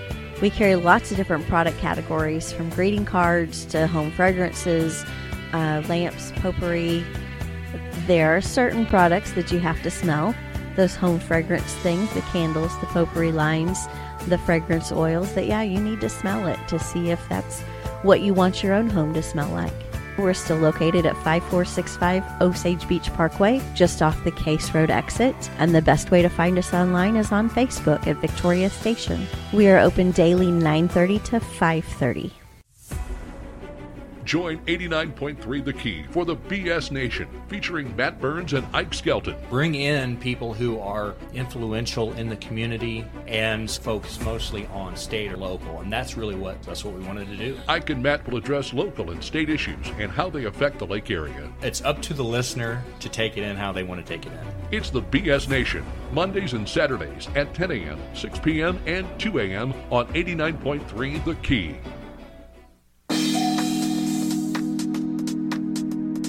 This is your chance to get involved in community radio Lake of the Ozarks with 89.3 The Key. 9:36, 55 degrees, 59 the expected high. We could see some showers and thunderstorms off and on. Occasional rain tonight will drop down to 39 for the overnight low. And then looks like about a high of 61, 62 degrees possible tomorrow with a few clouds. The thing is we'll watch that cooler weather start to roll in probably about 12:30, 1 o'clock, 1:30, and basically just kind of nosedive a little bit after that, but back up to 61 for the high tomorrow, 38 the low, 76 on Sunday, a low of 51, 68 on Monday with some rain in the afternoon and evening, thunder showers possible on Tuesday with a high of 65, showers lingering on Wednesday with a high of 49, Clouds and 49 rather on Thursday, sunshine and 59 on Friday. And then as far as the weekend, we'll see mid to upper 60s. So some nice weather still to come. Lots going on. 9:37 is our time. 55 degrees, as I mentioned. A quick check of what's going on there at Bagnell Dam for those who like to keep track of it. Lake level at 654.47. River level at 553.67. Coming up, we've got some great programming for you today, and of course we'll be back with the Daily Show coming up on Monday. We hope to have the city administrator for the city of Osage Beach, Gina Woods, and also we hope to have Harrison Fry, the assistant city administrator for the city of Lake Ozarks. Still waiting to hear back from both of them. We will have Tyler Brown on the program from the Department of Conservation. Tyler is a guest that we had on about a month or so ago talking about all kinds of interesting things like snagging, which is important, and getting ready for a lot of the other things that happen as we begin to transition from winter into spring.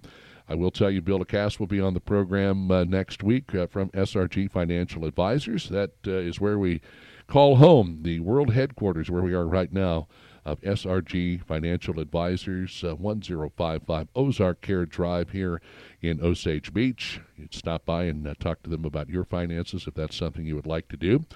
We will be talking next week to Ike Skelton. Also on the program again next week, Mindy Sales, Danny Ellison, Dan Garrett, who works here at SRG as well. He is somebody who is very musically inclinated, and we're going to talk a little bit about a group he's involved with and the fact that they are looking for some players. Friday again, we'll look to Tim Gallatin from the Camden Shed for the Missouri Department of Transportation. Also, the man, the myth, the legend, the gentleman sitting in here with us this morning, Dave Maupin, will return. But we still have about 20 minutes or so. I want to cover some ground, and we'll talk a little bit about something else, I guess.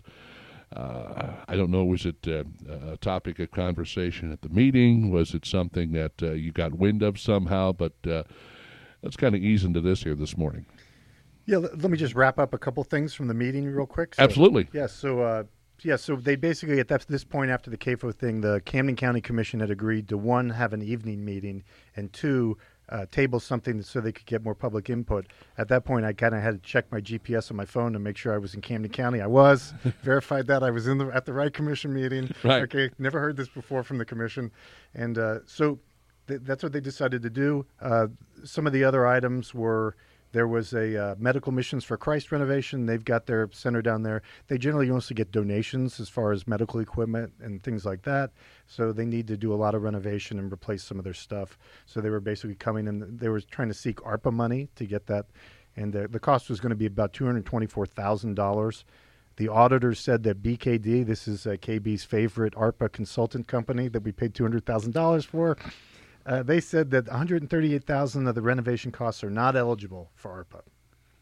But it's interesting because the Treasury Department apparently did a final rule which said that any county that had less than $10 million in ARPA money can use the money for whatever they desire. Now, I'm not sure if that means they had to have a loss in revenue during the pandemic. There might be some rules. Nobody seems to really understand exactly what this rule was. Mm-hmm. If only we had a ARPA consulting firm that could clarify this issue for us. And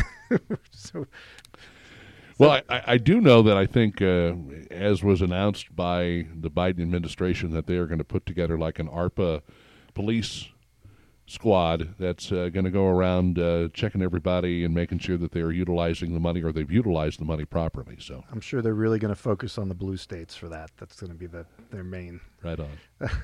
Okay. So then the final item was the Magic Dragon Trail. The commission had basically earmarked $150,000 in ARPA money for the Magic Dragon Trail. That is pretty clearly allowed by ARPA. It does state that. This was from last year, so now they voted to basically give them the $150,000. Well, now, I can see where that might almost make sense, because with COVID keeping everybody indoors, now You're going to work on something that is going to help people get outdoors and get exercise. Yeah, I think that's the idea behind the ARPA part of it, that they're saying basically it lets people get out and do more.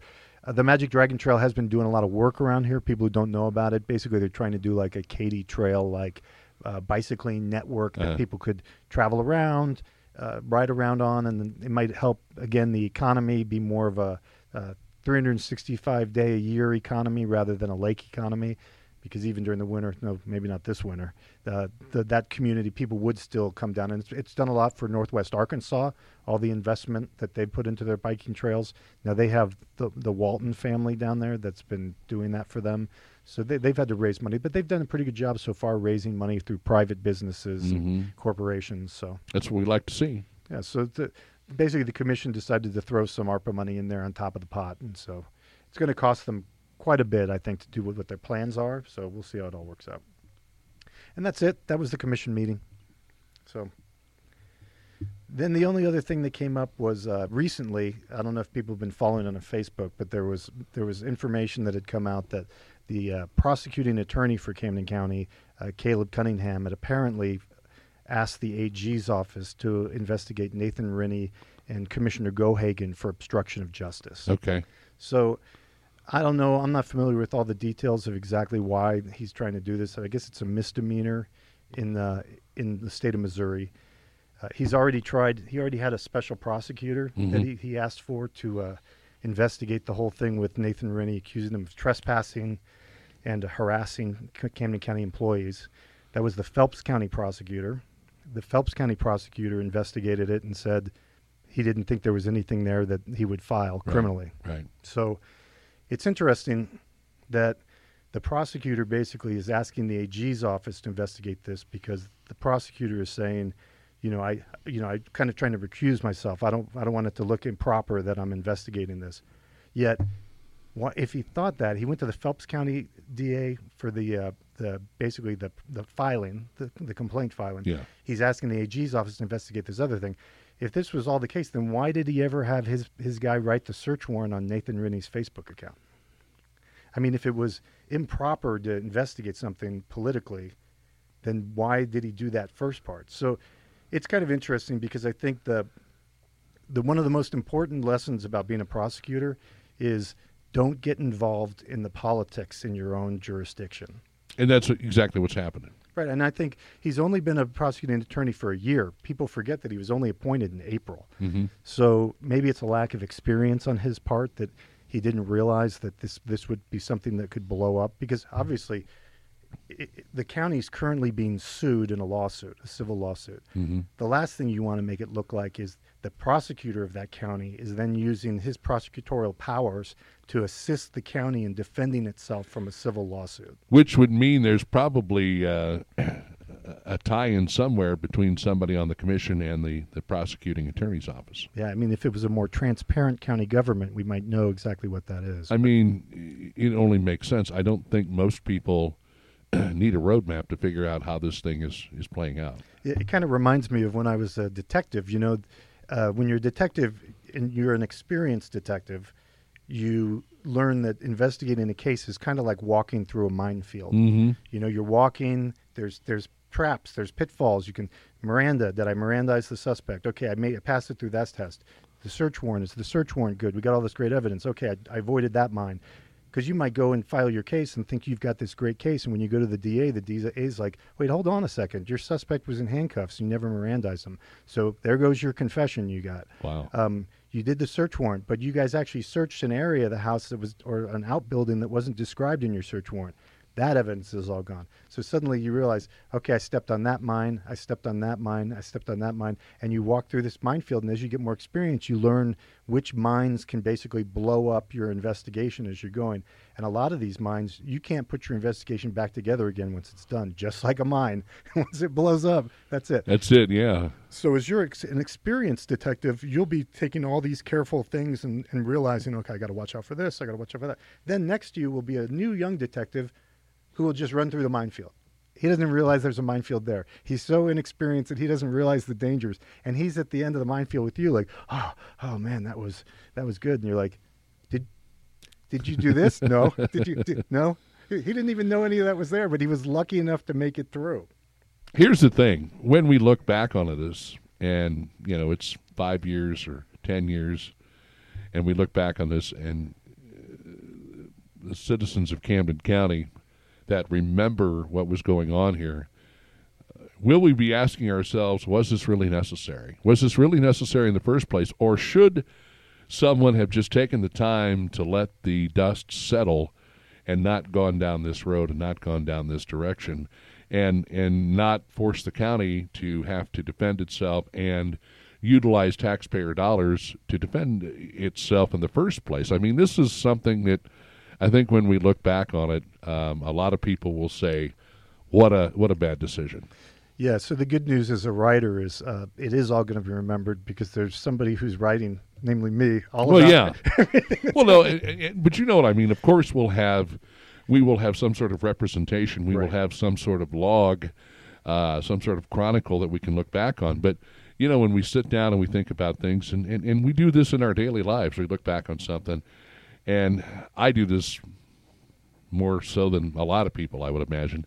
did I handle that situation properly? Could I have done something better? Could I have been smarter? Could I have taken the opportunity to maybe just not have been so hot-headed and flown off the handle on something or someone?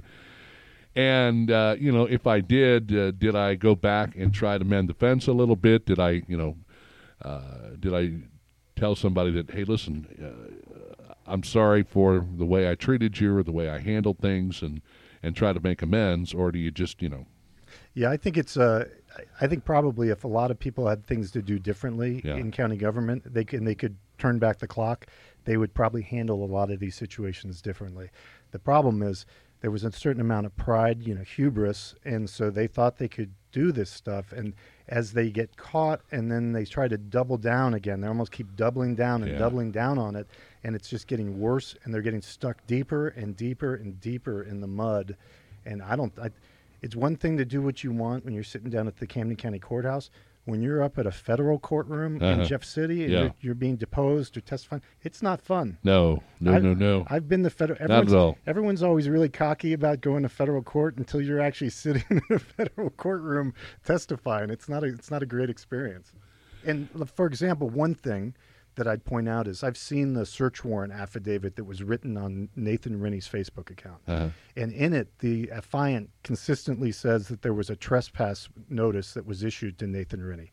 Trespass. Because basically one of the main, when you're writing a search warrant, you have to have a crime, an underlying crime that is why you're seeking evidence. Right. I think one of them might have been harassment. One of them was trespass. And in the affidavit, the affiant says there's trespass notice was issued. When Commissioner Hasty was deposed in Jeff City, he said Nathan Rennie was not trespassed, that there was no trespass. He wasn't aware of any trespass. Yeah. So how is that going to, it's like you got the presiding commissioner saying he wasn't trespassed, and then you've got an affiant and a criminal search warrant saying he was trespassed. So it's going to look bad, I think, once this all settles. So again, I'll reiterate what I said. When we look back on this, were there things that could have been done differently, should have been done differently, and maybe this is something that could have been easily handled with a phone call or,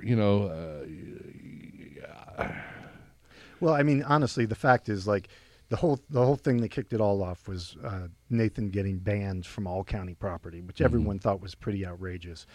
The commission later unbanned him, and then the judge issued a preliminary injunction saying that he wasn't banned anymore. So it's pretty clear that initial thing that triggered it was incorrect, that should not have been done. I mean, basically the judge in his injunction agreed that shouldn't have been done. So then they doubled down with the search warrant. So they issued a search warrant for trespass and harassment. We've talked about this before. I've never, in the thousands of search warrants I've written or reviewed, seen a search warrant for trespass. That's just not something that's ever done. And they had all the evidence they needed to get a trespass charge because they had his he'd filled out his absentee ballot at the courthouse. Right. He filmed himself doing it, and they had all the video from the courthouse of him being in there. There's cameras everywhere in the courthouse. They could have pulled footage. So the interesting thing is, if someone now can be accused of obstruction of justice for maybe, I don't know, deleting a text message or deleting a Facebook message, after that search warrant came out, probably half the residents of Camden County who knew about it, they started deleting their Facebook messages because they didn't realize that they never thought the prosecutor would write a search warrant for someone's Facebook account over something like this. Can they all now be charged with obstruction of justice? It's just my point is that they didn't even need to do the search warrant to get the information they needed. They had all the evidence they needed to prove that Nathan had gone onto county property. So why did they want to get a Facebook search warrant? Because they wanted to get all of his messages. So they could see who from the courthouse was talking to him, who from inside the sheriff's office was talking to him. They wanted to know where Nathan was getting all of his information. Right. Otherwise, why would you need his messages? It's really sad. I wonder how many people bailed on Facebook when that happened. Oh, I'm telling you, it's a lot of people. Just bailed on it completely and totally. And as a retired police officer, it's tough because I always try to reassure people that, hey, we're people are suspicious of the police a lot of times. Oh yeah. And so, it's So you try to reassure people, no, we're not trying to out to get people. Like, we're trying to do the right thing. And stuff like this just really is disheartening because it makes it like we've mentioned it. Like, is this going to make it so people don't trust the prosecutor's office anymore? This is your jury pool that you're pulling from. Well, I think it makes people kind of perk up and wonder, if I disagree with something the county's doing, will they come after me? Because that's not what county government's supposed to be about. It's supposed to be about helping the citizens in the county and doing what's right by the citizens and being good stewards of the citizens' money and using it for things that we need. And, not everyone is going to agree with every dollar spent and how it's spent. But I'm certain that most people won't agree with a county that singles out individuals. And let me say this: I think that initially, again, this could have been something that would have been easily fixed. And maybe you need to know the rules a little bit before you start issuing bans. And if that's the case, well, maybe, like I said, maybe it could have been a simple. Sit down and hey, listen, when you come into the commission meetings, we appreciate you being here. We appreciate your attendance, your enthusiasm about county government, but maybe just, don't always, just yell out or have an outburst when something doesn't go well with what it is your, thought process is all about. And it could have been handled that way. And I don't know, were there any real warnings that were issued? That's what I was going to say. There was no warning. You didn't, and that's something that was pointed out, I think, in the court case, where there was no warnings issued. There was no, kind of like, hey, three strikes you're out. Right, if you do this, or we're kicking you out of this meeting, and if you come back again and you act like this, like, I don't think Nathan was ever actually kicked out of a commission meeting. Yeah. It was just like, okay, now we're going to ban him. So, and again, he wasn't banned from the commission. He was banned from all county property, county library. Can't park over at the Ozark Amphitheater overflow parking lot that everyone loves. I always told him, I said, you can't even go to jail. They can't put you in jail. You're banned from the jail.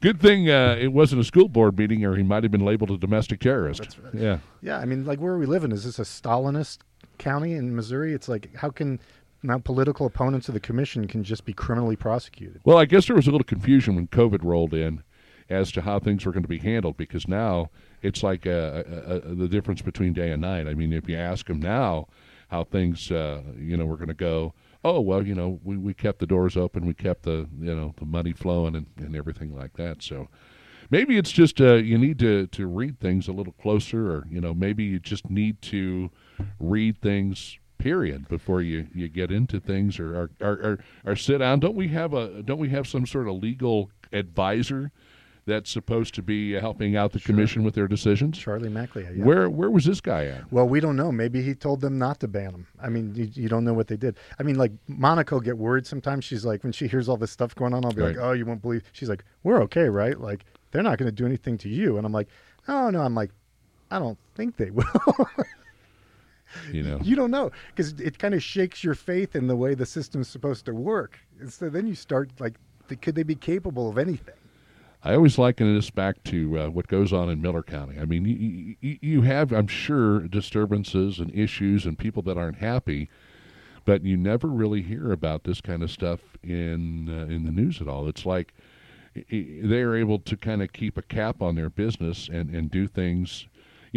Let's sit down and talk about this like, level-headed people. Let's sit down and talk about this. Obviously there's something that gets you upset when you come into the commission meeting that makes you, have these outbursts or whatever.